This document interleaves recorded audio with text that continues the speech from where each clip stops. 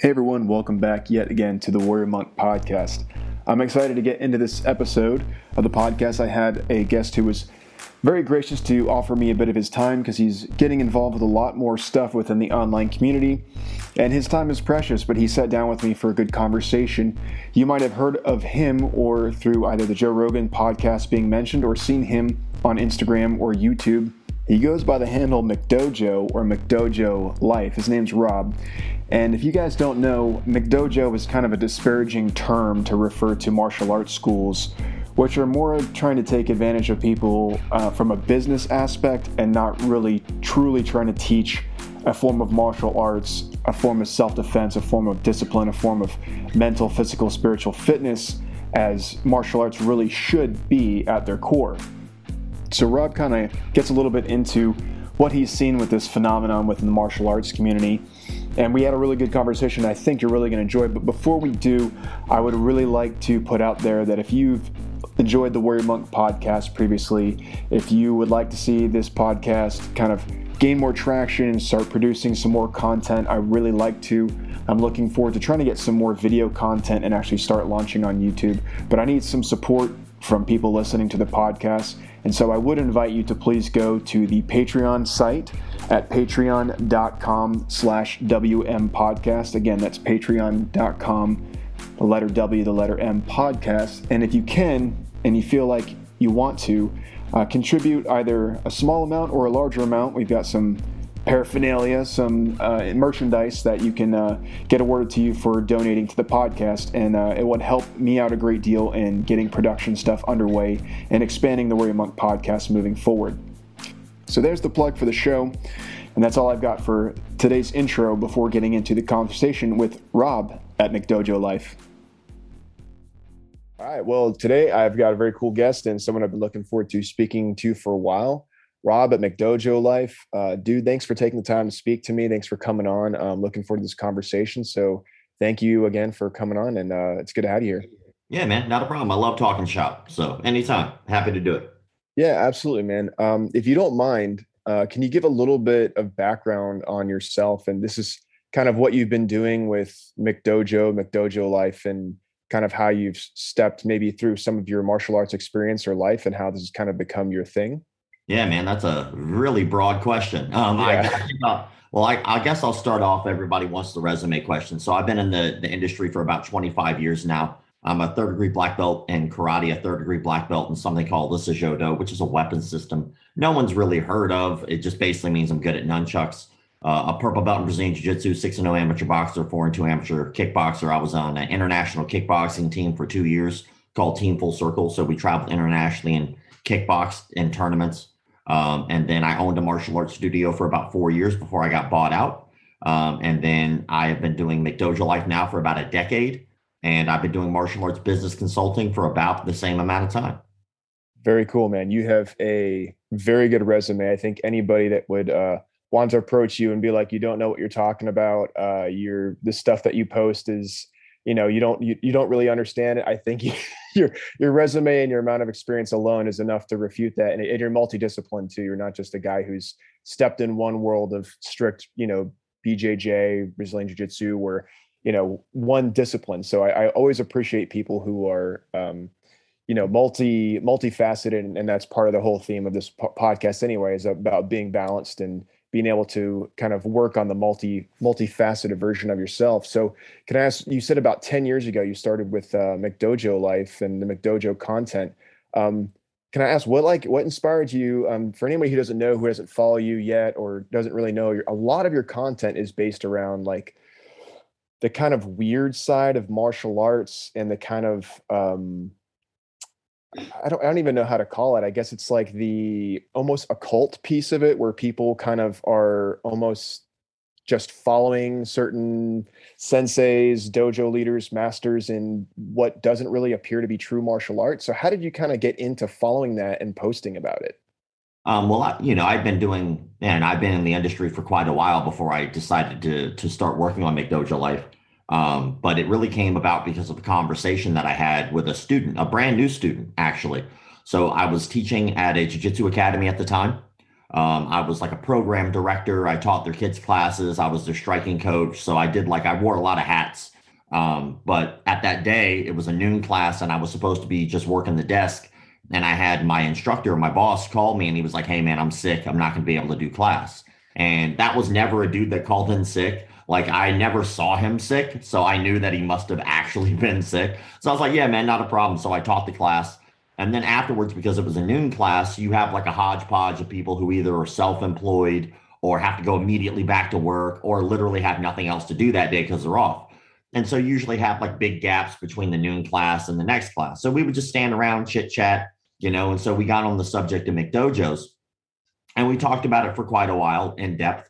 And then everyone left except for one guy. And that guy had only been his first official class as a member and his only second martial arts class ever. So like he was brand new. Right. And he pulled me to the side after everyone left. He goes, "Hey man, I'm a little embarrassed." He goes, "You guys were talking about a McDojo." He goes, "I don't know what that is. Could you kind of explain it to me?" And I was like, "Oh, okay." So I kind of gave him what would now be the basis for the 5 rules of the page. And he goes, "Oh, well, why doesn't anybody do anything about that?" And I was kind of like stumped. I was like, "That is a really good question." Like I have absolutely no idea why no one does anything about that. And so because of that question of why doesn't anyone do anything about that, I couldn't get that question out of my mind. So that night, I just started looking into it a little bit more and I thought about it logically. There is no regulating body to the martial arts industry whatsoever. Right. Does not exist. You might have them in smaller factions, but as a whole, it doesn't exist. There is no requirement to start a martial arts school. You literally could have absolutely no experience in martial arts whatsoever, create your own, start a school, and as long as you're charismatic enough and a good salesperson, you can get people to follow you. So the next day I started McDojoLife specifically because of that question. Yeah, that's a great point, man. I had a recent conversation with an instructor I was working with, and he brought up the topic of Mickey Mouse instructors, right? Where people who don't have the knowledge or the experience kind of latch on to a to a sensei, to a master, to an instructor, and kind of idolize them, and they become their Mickey Mouse, right? Like they're the hero. And sometimes it's not always someone that should be followed, that doesn't necessarily have the best intentions, may not have the best experience. So it's definitely there, and it's something I want to kind of touch on more. We can talk about, especially when it comes to, I guess, what's become more popular and industrialized. But yeah, I think it's good on you too to kind of take that on as a mission to kind of help people become more aware of it. So what do you think kind of, we talked about the whole kind of like being charismatic and maybe, if you want to get in the psychology of it, maybe some like narcissistic type tendencies with certain people that are running these schoolhouses or these dojos. But where do you think, where do you think this bizarre phenomenon comes from, especially when you see people like these students that are like, being like pushed down by chi or energy fields and stuff like that? What do you think's going on there with like the psychology of it? Or are they just playing along? Well, every culture has their own version of that. Like for Right. instance, you have chi, chi, you have ki, qi, you have ki, ki, you have Tanaga Dalam, you have Ilmu Ladani, you have the Holy Spirit. So you have all of these different people who have taken advantage of basically religious texts and used them and pushed them into their martial art as a way of controlling people. Right. And so, I don't know if you've ever seen the movie Book of Eli or not, but Yeah. I love Book of Eli. But the whole purpose of that movie is to understand how powerful religion really is. Religion is an extremely powerful thing. And so look at, for instance, Indonesian Salat. Indonesia, they didn't originally start with the Muslim religion as being their main religion there. That was Right. not how it started. Salat was around before the Muslim religion was brought into the area, just like, how most other religions worked. And back in the day, they were spread. People would go from country to country, state to state, city to city, whatever the case may be, and spread their religion, right? That's just how religions got started. And so whenever the Muslim religion started being spread into that area, Salat at that time had nothing to do with Tanaga Dalam, Dibas, Ilmu Ladani. None of that existed in Salat until somebody decided, well, first of all, we're in a third world country, and I'm not making fun of them. It's just a fact. It's a very impoverished country. Right. So what do you have to look forward to? Why am I doing any of this? I'm still going to be poor. I'm still not going to be able to get out of here. I'm not going to be able to escape the societal pressures of what's going on here. So what do? Well, this guy all of a sudden comes along to you and says, I can give you power, like real power, like superpowers. And at first that might sound strange, but if you've been indoctrinated as a child into believing in something like Tanaga Dalam, which translates to inner power, it doesn't sound so far-fetched. And so what happens is over the course of a long period of time, Indonesia has become kind of the standard for what happens when nonsense goes unchecked. Those people who do that really believe it because they've been indoctrinated at such a young age to believe it. And I've seen some pretty horrific things that I won't discuss on the podcast because I'm sure it'll be a little too much. But, kids die because of their belief structures and these supernatural abilities. So they really believe it. That I can promise you. Yeah. Now, there are certain people out there who I think probably didn't believe it at first, but then used it because they didn't have anybody to tell them no, which I call Steven Seagal syndrome. I know that's like a weird name, but it's just like what I call it. Like that's pretty accurate. Like look at Steven Seagal. Like he's the perfect example of somebody who probably was not delusional, just egotistical that became delusional. Right. So when Steven Seagal first got started, he was working with a producer or a director, I do believe, as a student.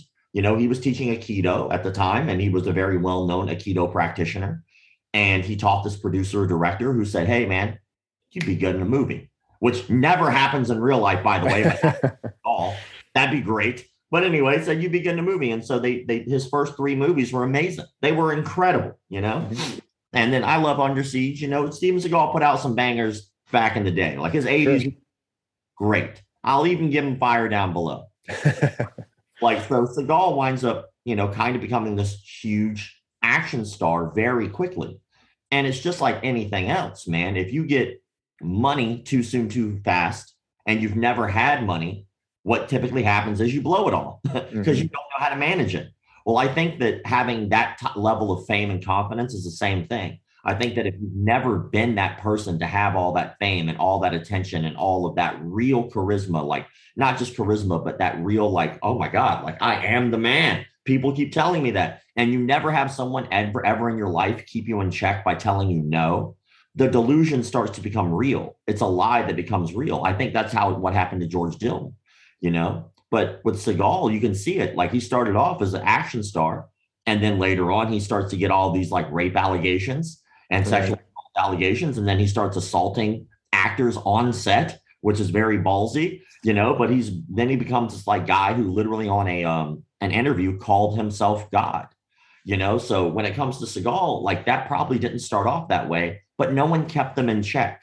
Right. And so when you have a guy like George Dillon who believes he can knock people out with his mind, he didn't start off that way. He was a competitor. He competed. He fought people, He was around one of the biggest names in the world to call out nonsense, Muhammad Ali. You think you're going to hang around Muhammad Ali and call you on your bullshit? Like he would, it's Ali. It's exactly what he's going to do. And so when I look at like something like that, it's again, people surrounded by yes men. No one's trying to keep them in check. And I think you have to have, like you were talking about the purpose of your podcast, you have to have balance. Yeah. You need people in your life to tell you no. You need people in your life to call you on your nonsense. If you lie and someone's in the room that knows you're lying, they should call you a liar. Because that's going to keep you sane. That's going to keep you healthy. That's going to keep you from doing that kind of behavior. And so that's really kind of the purpose of what I'm doing is I'm not trying to offend. I'm not trying to hurt anyone's feelings. All I'm trying to do is educate people on what is and what is not realistic. So that way they don't fall victim of an actual cult, which there are plenty of them. Sure. Yeah, it's a great point. And it kind of leads me to another question I want to ask is, if mom and dad are out there and they're looking to get their kids involved in jujitsu for the first time or, whatever, any kind of martial art. Jujitsu seems to be the most popular one at the time, but there's still plenty of karate dojos and things like that. Or other forms of martial arts. What do you think, or even maybe they're just themselves, they're trying to start their own kind of practice and discipline and fitness and stuff like that. What do you think they should be looking for in a gym or dojo or martial arts gym? And kind of what are some red flags you think? Well, I always give everyone the same exact advice whenever they're looking for a new gym, whether they're an adult or a child, because statistically it doesn't matter. Almost works out the exact same. So there are programs out there like computer software out there that most gyms use, like Mind Body, Perfect Mind, Rainmaker, etc. Right? Well, all of those programs actually have this like really beautiful thing where they've been able to keep track of statistics.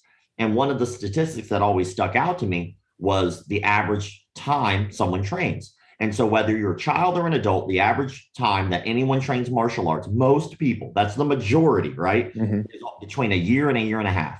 That's it, right? And then recently I heard another statistic, it was 8 months to a year. So when it comes down to it, you're looking at about a year's worth of training. That's one contract and you're out. All right. Yeah. So if that's the case, the real question is, what are you going to get out of the deal in a year? That's really what people should be asking themselves. What is your ultimate goal to reach in a year's time?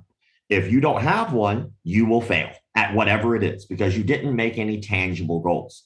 So that is number one, step one, priority one. Why are you doing this? If you don't have a reason and you don't have a rhyme or reason to get to a certain level, a certain belt, a certain weight, a certain match, a tournament, a gold medal, if you don't have an actual tangible goal, you will quit. So why even try? Just might as well just wait. Don't waste your money. But if you have a real goal, all right, cool. That's step one. Step two, take as many trial classes as you can in a month. So every school provides you a trial class. Every one of them does. Now, there are two different types of trial classes. There's a free trial class and there's a paid trial class. Do both. Like, I promise you, the people who are doing the paid trials, those schools are less of a McDojo. And I know people are thinking, oh man, that doesn't make any sense. Like, why are you charging for like a free class? Because it shouldn't be free. None of us ever do any job that is our actual career for free, except for martial arts instructors. That is the dumbest thing on the planet. And so what that typically means is, if you're dealing with a gym that does a lot of free trials, this is not always the case. So this is not always the case. But majority of the time, as someone who does business consulting for schools, their mats are not as clean as they could be. Their equipment is not as up to date. They have somebody working behind the counter completely free. They have instructors working there completely free. Bathrooms are typically dirty. They don't have enough cleaning supplies. They don't have the proper insurance. All of those things cost money. And so when you have all these free trial classes coming in, you typically don't have as much money coming in.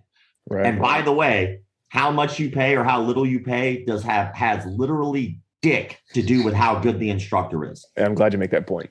So like people think, oh my God, well, they're charging, so there must be a McDojo. No, that means somewhere along the line, they're doing something financially correct. So they did the research to get good at another skill. I look at it that way. Someone over here is saying, oh, that's a McDojo, they charge too much. Most likely that person is just lazy as shit. They just do not want to learn the business side of the industry, and they will make every excuse to say they're the toughest or they're the best. That is not necessarily the case. So really it boils down to, what are your personal goals? So whether you go to a free trial or a paid trial, try them both, right? And if you've never trained, split those up. Do one class on a Monday, give your body some time to rest, do another one on a Thursday or a Friday, and then repeat the process. Then what's going to happen is you're going to boil it down to a couple gyms. And they do not have to be specific arts, especially for children. In your mind, you would think, oh, I want my kid to be able to defend himself. He's 4. Yeah, exactly. Just got done crapping his pants only several months ago. Still might do it. So set the standard for what your standard is. Simply ask the kid. Remember, they're probably going to drop in a year. So if you really want them to stay in any activity, make them do an activity or let them do the activity that is fun for them. They will practice it more. They will want to show up. They will fight you less. And you can use that as leverage whenever you want to say, hey, man, you got to get your grades up or you can't go back to karate. So there is a lot to be said with giving a kid something that they enjoy. Yeah. Then let's say hypothetically they started in Taekwondo. And it's a Taekwondo that you yourself cannot stand, but the kid absolutely loves it. After a year, you can say, hey, do you want to try something else? Or do you want to stay? If they decide to stay, guess what? You just made your kid less than a statistic. You just let your kid train for longer than the average person does. If they want to quit and go somewhere else, hey, cool. Now you can kind of start weaning them towards like, let's try something a little different, see if you like that. So the ultimate goal here is to provide something of value that will help you reach your goals or your children's goals. Then finally, look at the bathroom. You need to look no further in any martial arts studio than the bathroom to find out how you will be treated most of the time. If there is pee all over that bathroom on your first day, just understand that's the surface. That is one little scratch at the surface of what the major issues will be. A good martial arts facility is clean because they do not want you to get staph infection.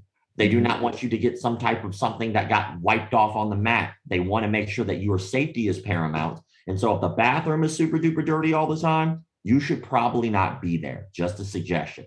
And there will be old school people listening to this and going, man, I won't go into a gym unless it smells like feet. Well, go to that gym. Have fun. It'll be you and like 5 dudes, and you can all like circle jerk each other about how awesome you are at martial arts. But the truth is, at the end of the day, a good facility is clean and safe, and it helps you reach your personal goals. And that is not always how to beat people up.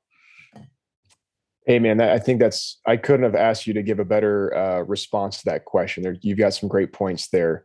I especially love the whole, for your kids, making sure that they enjoy it, because it seems like I'm not a dad, I'm not a parent, but it just seems like the more you try to force, especially kids, into something, even if you think it's good for them or they're going to benefit from it, man, if they're not having fun doing it, they're not gonna cling on to it. They're not gonna keep going. I got interviewed a year, like it was a while back, man. It was actually for this. So it was in a Century Martial Arts magazine for their it's like their apparel and stuff like that. But they did like a 2-page write-up. But they also, on top of this, they went to each person that they did a write-up for and brought a camera crew and did an interview. And they never aired my interview because they wanted me to talk specifically about all the benefits of martial arts. And every time we would talk about it, I would always put a preface to it because I believe it's true, which is martial arts is great and it does have benefits. But let's be honest, man, if your kid wanted to do tap dancing and that's what they really love to do, they're going to get a lot of the same benefits. Now, they're not going to get the self-defense out of it, right? But they will get confidence. They will make friends. They will feel like they're belonging to something. They will have a hobby that keeps them out of trouble. Like a lot of those benefits you're going to get at any other hobby, right? So Century didn't like that answer. So. but it's a good point, and martial arts isn't for everyone. But me as a strength conditioning coach and working with a lot of people that are trying to get back into fitness, a lot of guys in their 30s and 40s, and just seeing how a lot of parents are frustrated at their kids gaining, sedentary lifestyle and gaining weight, anything that you can put your kid in that they enjoy, that they're starting to be physically active, you're setting those patterns for them just to have a healthier and happier lifestyle overall if they can start those patterns early, regardless of whether it's martial arts or not. For sure. We shouldn't. First of all, I'm not a parent, but I've been teaching kids for a very long time. And one thing that I cannot stand is when parents project their own personal goals. Oh, man. Like, you will do this. Like, come on, dude. Just because you failed at high school wrestling doesn't mean you need to be all over your kid, right? Like, at the end of the day, do you really want what's best for your kid? Well, ask them. Like, and I know that obviously there are certain things like nutrition, like, and things like that you might have to guide them and they might not be so happy with, right? But when it comes to just a hobby, who are you to tell them what hobby they will enjoy? That's not how hobbies work. And here's a prime example for anybody, whether you're a child or whether you're an adult, right? No one watches season 4, episode 5 of a show that sucked ass on the pilot episode. You stop watching when the show sucks, right? Life is the same way. You stop doing the thing that sucks. And so if you're forcing someone into a situation and you're making it suck, they will fight you. Like, it should be enjoyable. Like, and if it's not, don't do it. Like, why?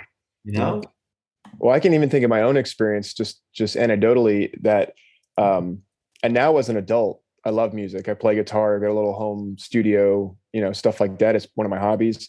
And I like martial arts too, working in the military and in law enforcement. You have to train the physical side of it because it's part of your job too. And I love doing it. But I just remember as a kid, my mom tried to get me to take piano lessons and I didn't enjoy it and wanted nothing to do with it. My parents are cool and they never forced me to do anything. But I think back and I'm like, man, if I had stuck with that, I would be so much further ahead in musicianship and understanding music theory and stuff. And the same thing, my dad took me to a judo class a couple of times when I was a kid. And I guess I didn't like getting thrown around and getting my ass handed to me as a little kid. And I didn't stick with it, but I think back on it now. I was like, man, if I had just thought a little bit differently about it and committed to it for a little bit longer, I would probably be way further ahead in how I understand and comprehend martial arts. But hindsight's 2020. So Yeah, but that wasn't who you were. oh, So not at that time. Yeah. you can look back and say how you feel now, but how you felt then, you probably would have given a different result. You probably would have fought harder, and you would have not had the life that you've led now had you gone back and tried to force yourself into a situation you hated. Very true. I think that's something that, it's like you were saying, hindsight is 2020, but we always forget that we're not the same person when we're kids. We're not the same person. Hell, I'm not the same dude I was a year ago. Yeah, it's true. Learning in life, you do change and evolve and become someone different. And there's nothing wrong with that. Yeah. Yeah. Like there's nothing wrong with evolving in some way, shape, or form, or hell, just changing your mind. There's food I would have fucking hated like years ago, right? I try it again. Like, damn, that's actually pretty good. My taste buds have changed. There's music that I listen to now that I hated back in the day. And now I hear it and it's nostalgia for me. And so it triggers a different part of my brain to now go, oh man, that's actually not that bad. And I hated that song. So like we change as people, and it's okay to do that. And especially children. Like your kid is going to change very quickly over and over and over again over the course of a very short amount of time. So why not give them an opportunity to at least be in a relationship with you as an adult, a parent, to have them know that you will support them, even if you don't agree with them. Like, okay, well, I don't agree that you necessarily want to do tap dancing instead of karate, but that's okay. Like, let's try it, and then that will be there, and I'll be here for you whenever you want to try it. And then maybe when your kid's like 16 years old, he won't hate your guts and steal your car. I don't know, just tossing it out there. No, I love it, man. Great points. So something else I wanted to kind of ask you too, since you're so involved in watching the community and you advise for martial arts, different gyms and stuff like that. Do you think we're watching kind of the extinction of traditional martial arts when it comes to, traditional style of judo, traditional style of karate, taekwondo, and as mixed martial arts has become kind of the more domineering force, at least especially in American culture? No, I think that you're seeing an evolution. Mm-hmm. I think that when we looked at 1993 and when the UFC started, it changed the entire landscape of the way the martial arts community operated. 93 was such a humongous moment that we were able to live through. Like it was almost overlooked as such a monumental moment. Because I mean, people look at that back in the day, and back in the day during that time, it was getting every piece of pushback ever.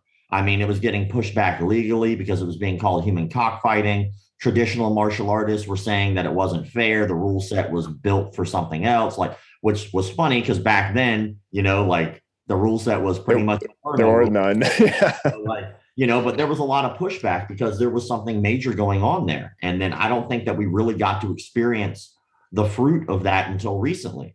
Like everyone else who was laying the groundwork for where we are today, they weren't getting rid of or making extinct traditional martial arts. What they were doing was they were forcing martial arts to evolve or die.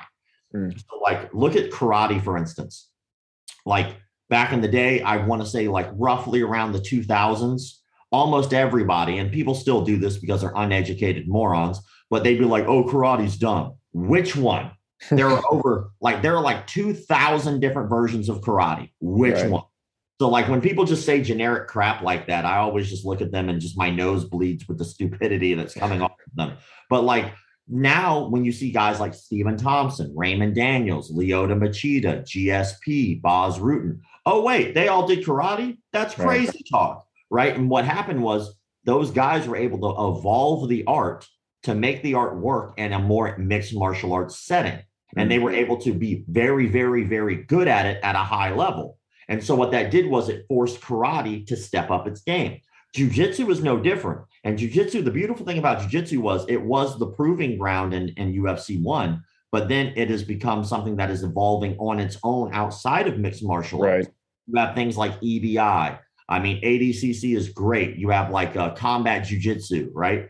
And so you have jiu-jitsu in itself evolving in its own right. I mean, hell, the whole 10th planet system is in our lifetime, so That means that there is an evolution in jiu-jitsu. There is an evolution in karate. There is also an evolution in taekwondo. So you have these evolving arts. These are options. So if any art is not evolving, it's not extinction, it's suicide. They're choosing not to evolve. If you want to be a ninja and wear ninja garb, which by the way, they didn't wear black because that wasn't really a thing back then. It was more like a gray. But like, if you really want to be a LARPer, right? But you have to understand that that's not an evolution. You're no longer a ninja doing century dismemberments. Oh my God, I have to sneak behind this person and grab them and kill them. When are you ever going to do? You're never going to do that shit, right? Like, are you in the military? Well, that's a different story. You're going to do military shit with a gun, right? You're probably not going to sneak up behind them Predator style and stab them in the neck, right? And so like this fantasy land, some people like because it is devoid of reality. Some people need that in their life, and that's okay. Just understand that that's not reality. Like, if you want to do Aikido, there is nothing wrong with that. You just have to understand that it is not evolving because simply no one is choosing to evolve it. They are still wearing hakama, right? Which is okay. Like, you want to wear the hakama, that's cool, right? You want to do that, that's cool. Do you like Aikido? Do you feel that it benefits you? That's all awesome.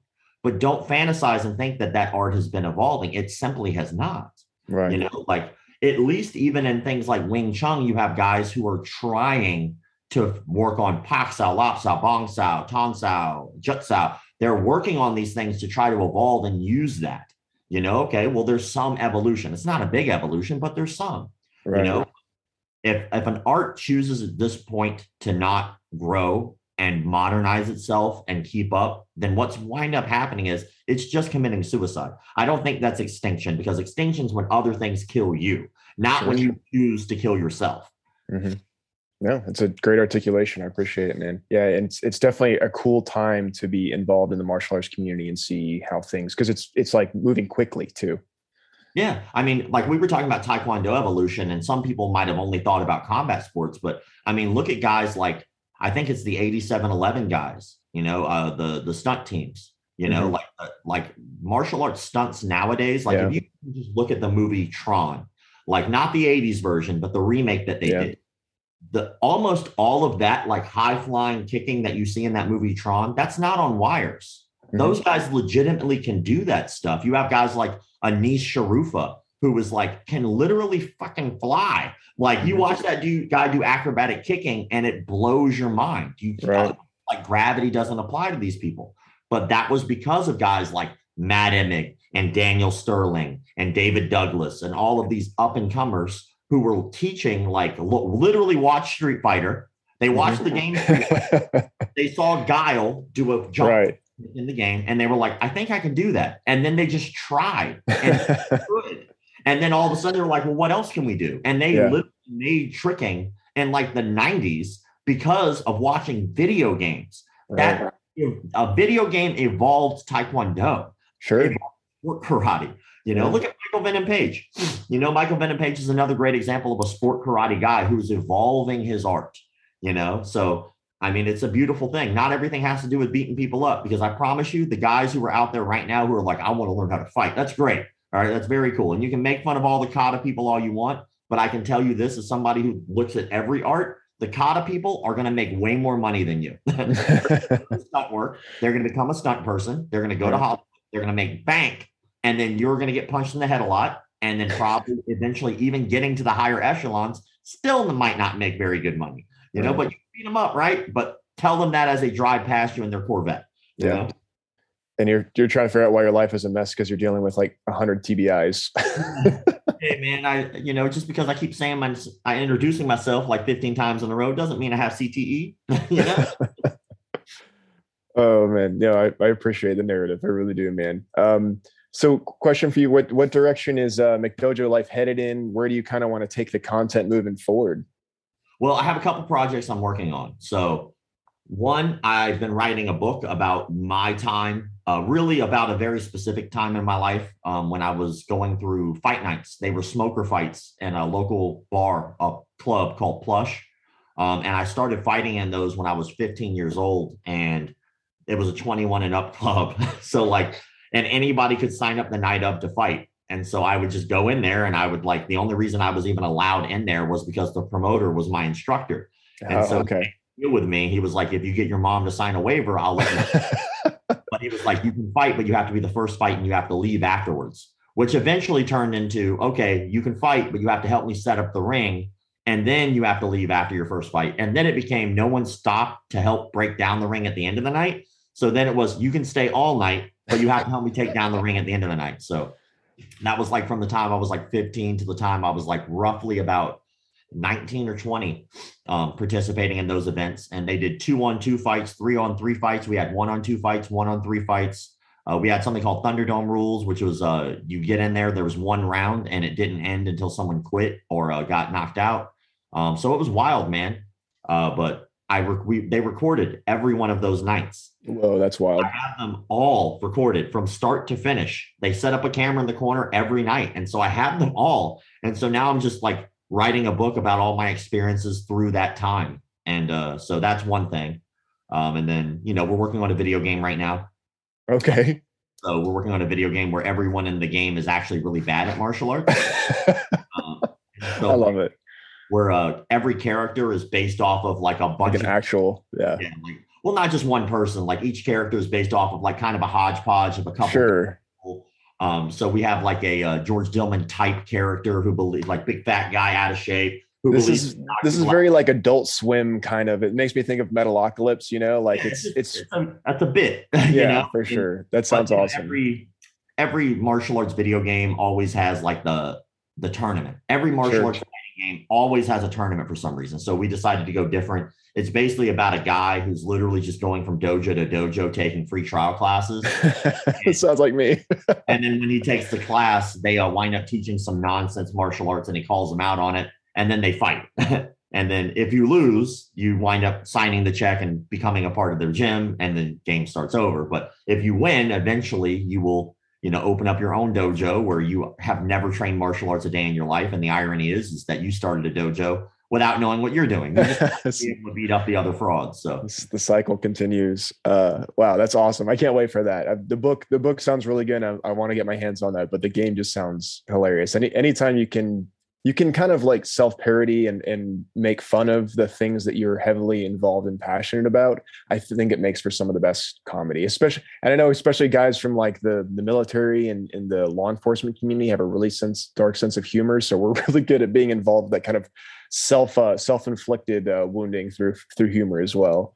Well, self-deprecation never, I guess it hurt people, but at the end of the day, it's coping. Yeah, exactly. But what we did speak with Amazon and Hulu. We did film a documentary at the beginning of last year for 3 months about frauds in the industry, really diving into the cult nature of everything, talking with doctors, talking with psychologists, psychiatrists, talking with people who really were cult experts, not only from people who were cult leaders. Yeah.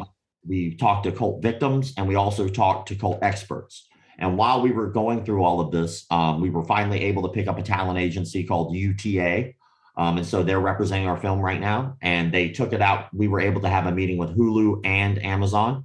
Hulu passed, which blows, but that's okay. So now we're just waiting on Amazon. And then if we do not get picked up by December, because we've been working on the project for so long, I just refuse to put out something half-assed. Sure. Can't that. It's supposed to be bigger than just me. So it needs to go out so people can see it, so people can learn. And so we're going to take it. And if we don't get picked up by December 1st, we're going to take it over on our own to finish everything, editing, animations, music, sound, everything on our own. And then we're going to try to get it out to music festivals starting this next year. And then hopefully it'll do well in a music festival, and then it'll get picked up. But, that's us really putting our everything on the line there to say, hey, sure. If it does well in the music, if it does well in the festivals, then it winds up putting us in a position where we can actually win awards, we can get picked up, and then it'll open different doors. So we're hoping. Well, that sounds like a great strategy. Some of the best stuff that comes out there comes more from grassroots movement. So I wish you success on that. And I hope it gets picked up, but by Amazon. But if it doesn't, it sounds like you got a great strategy to get people to see it, and they can learn really about what's kind of going on behind the curtain with a lot of the stuff within the martial arts community. Yeah, we filmed gold, man. We have such good shots and experiments that we did. I mean, we got to go to the Martial Arts History Museum, which is really cool. Like, it's in Burbank, California. If you ever get a chance to go, I highly suggest it because it's a smaller place, man, but it is just a wealth of martial arts amazingness in this little area. And the guy who runs it was really polite to us, and he gave us like this history lesson on where gi tops come from, like how the belt systems got started. Like we even caught him on one thing, and he was so cool about it. So we asked him during the time there. We were like, "Well, what do you think about registering your hands as deadly weapons?" And he was like, "Oh, that's nonsense. It's never been a real thing." Like literally a week later, because we have one guy, since we're doing a documentary, we have a guy just fact checking everything we're doing. He's just on the computer, looking, researching. And he came across, apparently there is a place in the world that you do have to register your hands as deadly weapons. It is a real thing in Guam. So if you were in Guam, you can call them, their equivalent of their tax collector's office. You can call them and register your hands and your feet as deadly weapons, which we did in the movie. So, and does that require you to have some sort of qualification within martial arts or as a professional fighter, or it's just no? If you think you were qualified as a deadly weapon, you can register yourself? There is a qualification. So there's two qualifications. One, in order to get there, you actually have to be a resident of Guam. Okay, obviously, right. The reason they even let us get the paperwork was simply because we were doing the documentary and we were going. Right, so we have to follow back up because I still never got my certificate. Your license. Yeah, man. But they have a registry. It started in '91. You can look it up. The only other requirement is that you've received one promotion in whatever you've done. Okay. So if you're a yellow belt, right? If you've gotten one rank in whatever it is that you do, you're considered a deadly weapon by Guam standards, and you can register your hands and or your feet, and you will be a deadly weapon officially and registered as such. So be careful, because if you get in trouble, I'm sure that's not a good thing. That's awesome. Well, Rob, I got to ask you, with this being the Warrior Monk podcast, we talked about the theme being balance, but when you hear the term Warrior Monk, what do you think of, and how do you define that term? Well, it's funny because I always consider myself a violent pacifist. Violent hippie. Well, kind of. I'm not really a hippie, but I'm very much a pacifist, right? So at the end of the day, I don't like altercations. I don't like fighting people that I'm not getting paid to fight.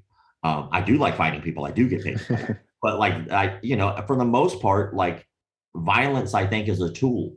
And I think that it's an important thing for people to understand. But the more you understand it, the less you want to do it. For instance, I used to do these things called mat chats at the end of when I taught classes, when I owned my own school.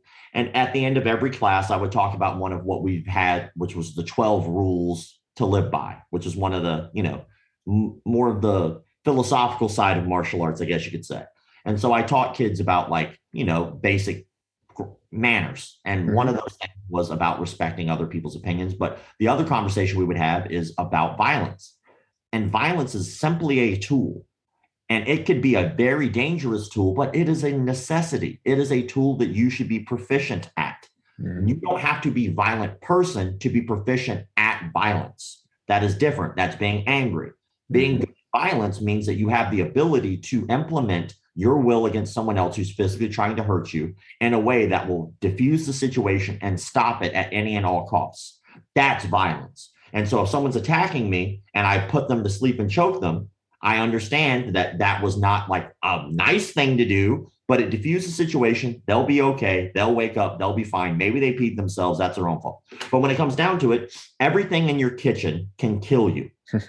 Think about it. Yeah. If you take a toaster and plug it in next to your sink, fill the sink up with water and toss the toaster in and stick your hand in, you're a dead person, right? You put metal in your microwave, it might burn your house down.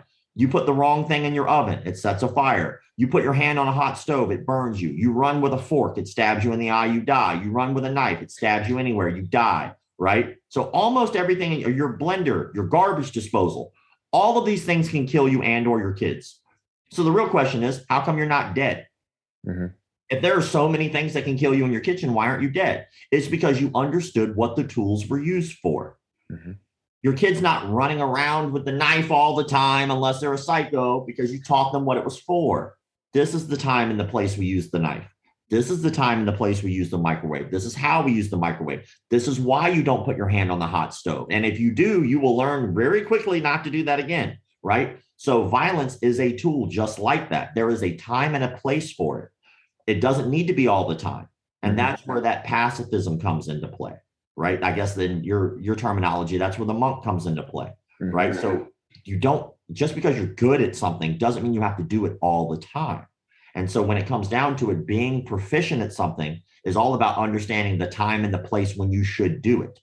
I don't just jump on the floor in the middle of a McDonald's and start swimming on the floor, because that's not the time and the place you swim. You look like a crazy person, right? So that's one of the things that I think people should really understand, especially when it comes to learning about martial arts is, yeah, you can be proficient at violence, but if you're using it all the time, you're not proficient at violence. You're just a dick, right? And so you have to understand times and places to use things. And so talking about like the tools in the kitchen, that's something that I would talk to about with the parents and the kids in my classes. Like, look, if you're anti-violence or if you're anti this and anti that, that's completely fine. There's nothing wrong with that. But you do have to understand there is a time and a place for everything.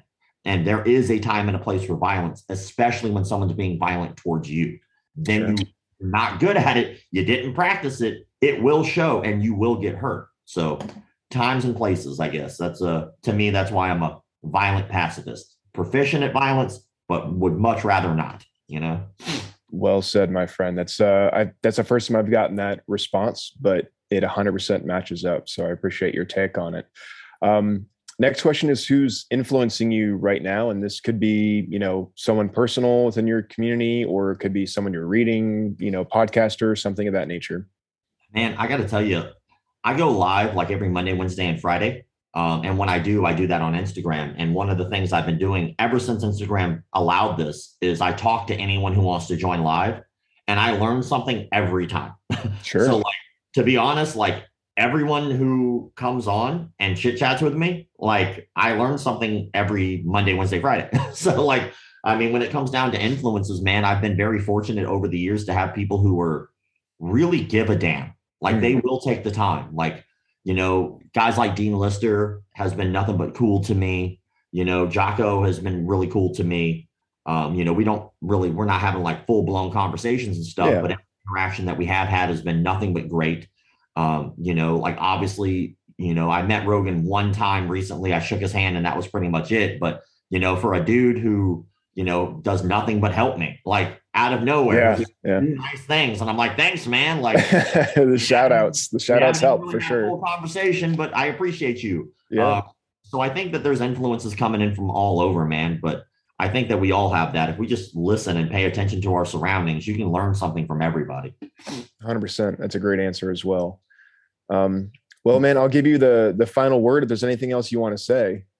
I mean, I guess I'm going to plug myself real fast. I mean, please do. Yeah. Today, like we have like 400 and something thousand followers on Instagram or whatnot, but I'm really trying to grow our YouTube. YouTube is where we're putting a lot of emphasis on our original content. I do breakdowns. There are a lot of people out there who think the people I post are just faking it to get on the page. Just go look at the breakdowns we do on YouTube, and you will see that these people have a long history of fraud or, doing ill will in the community. They're not just making it up to get on the page. As a matter of fact, if you saw how many death threats and how much hate mail I got, I'm sure you would definitely know that they're not they don't want to be on my page. I promise you. So, but I definitely suggest people go over to our YouTube channel and check out our original content. That's where I put in a lot of time, a lot of effort to make sure that I'm able to educate people. Besides like the 30-second to minute clips that I post on Instagram, you can learn a lot over there. And that's where I put a lot of time and effort. Awesome. And that's just on YouTube at McDojo? Yeah, McDojoLife. You can check it out there. McDojoLife. Awesome. Well, hey, Rob, thanks so much for joining me on the podcast, man. I've appreciated this conversation. Appreciate your perspective and all the experience you've had from within the community and your time today, man. So thanks again so much. Yeah, dude. Thank you for having me. And there you guys have it. Rob from McDojoLife.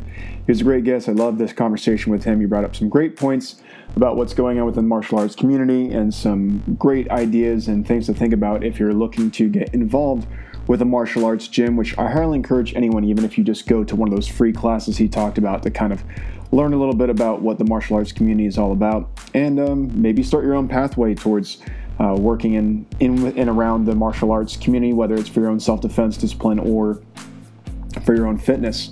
You can go check him out on YouTube at McDojoLife or also on Instagram. He's got a bunch of videos that kind of pull from the strange, bizarre, and weird from within the martial arts community internationally, as well as some really good breakdown videos on YouTube regarding actual things in martial arts and some comedic value as well as some real practical stuff that's in there as well. I would also invite you to please go to Spotify or Apple or wherever you might have pulled this podcast from and leave us a review. Leave us up to a 5-star review if you feel like it's deserving of such. And if you'd like to share this podcast with a fellow warrior monk, please also go check out the show's Instagram and Facebook page at the Warrior Monk Podcast. Like and subscribe and stand by and look out for more content in the near future.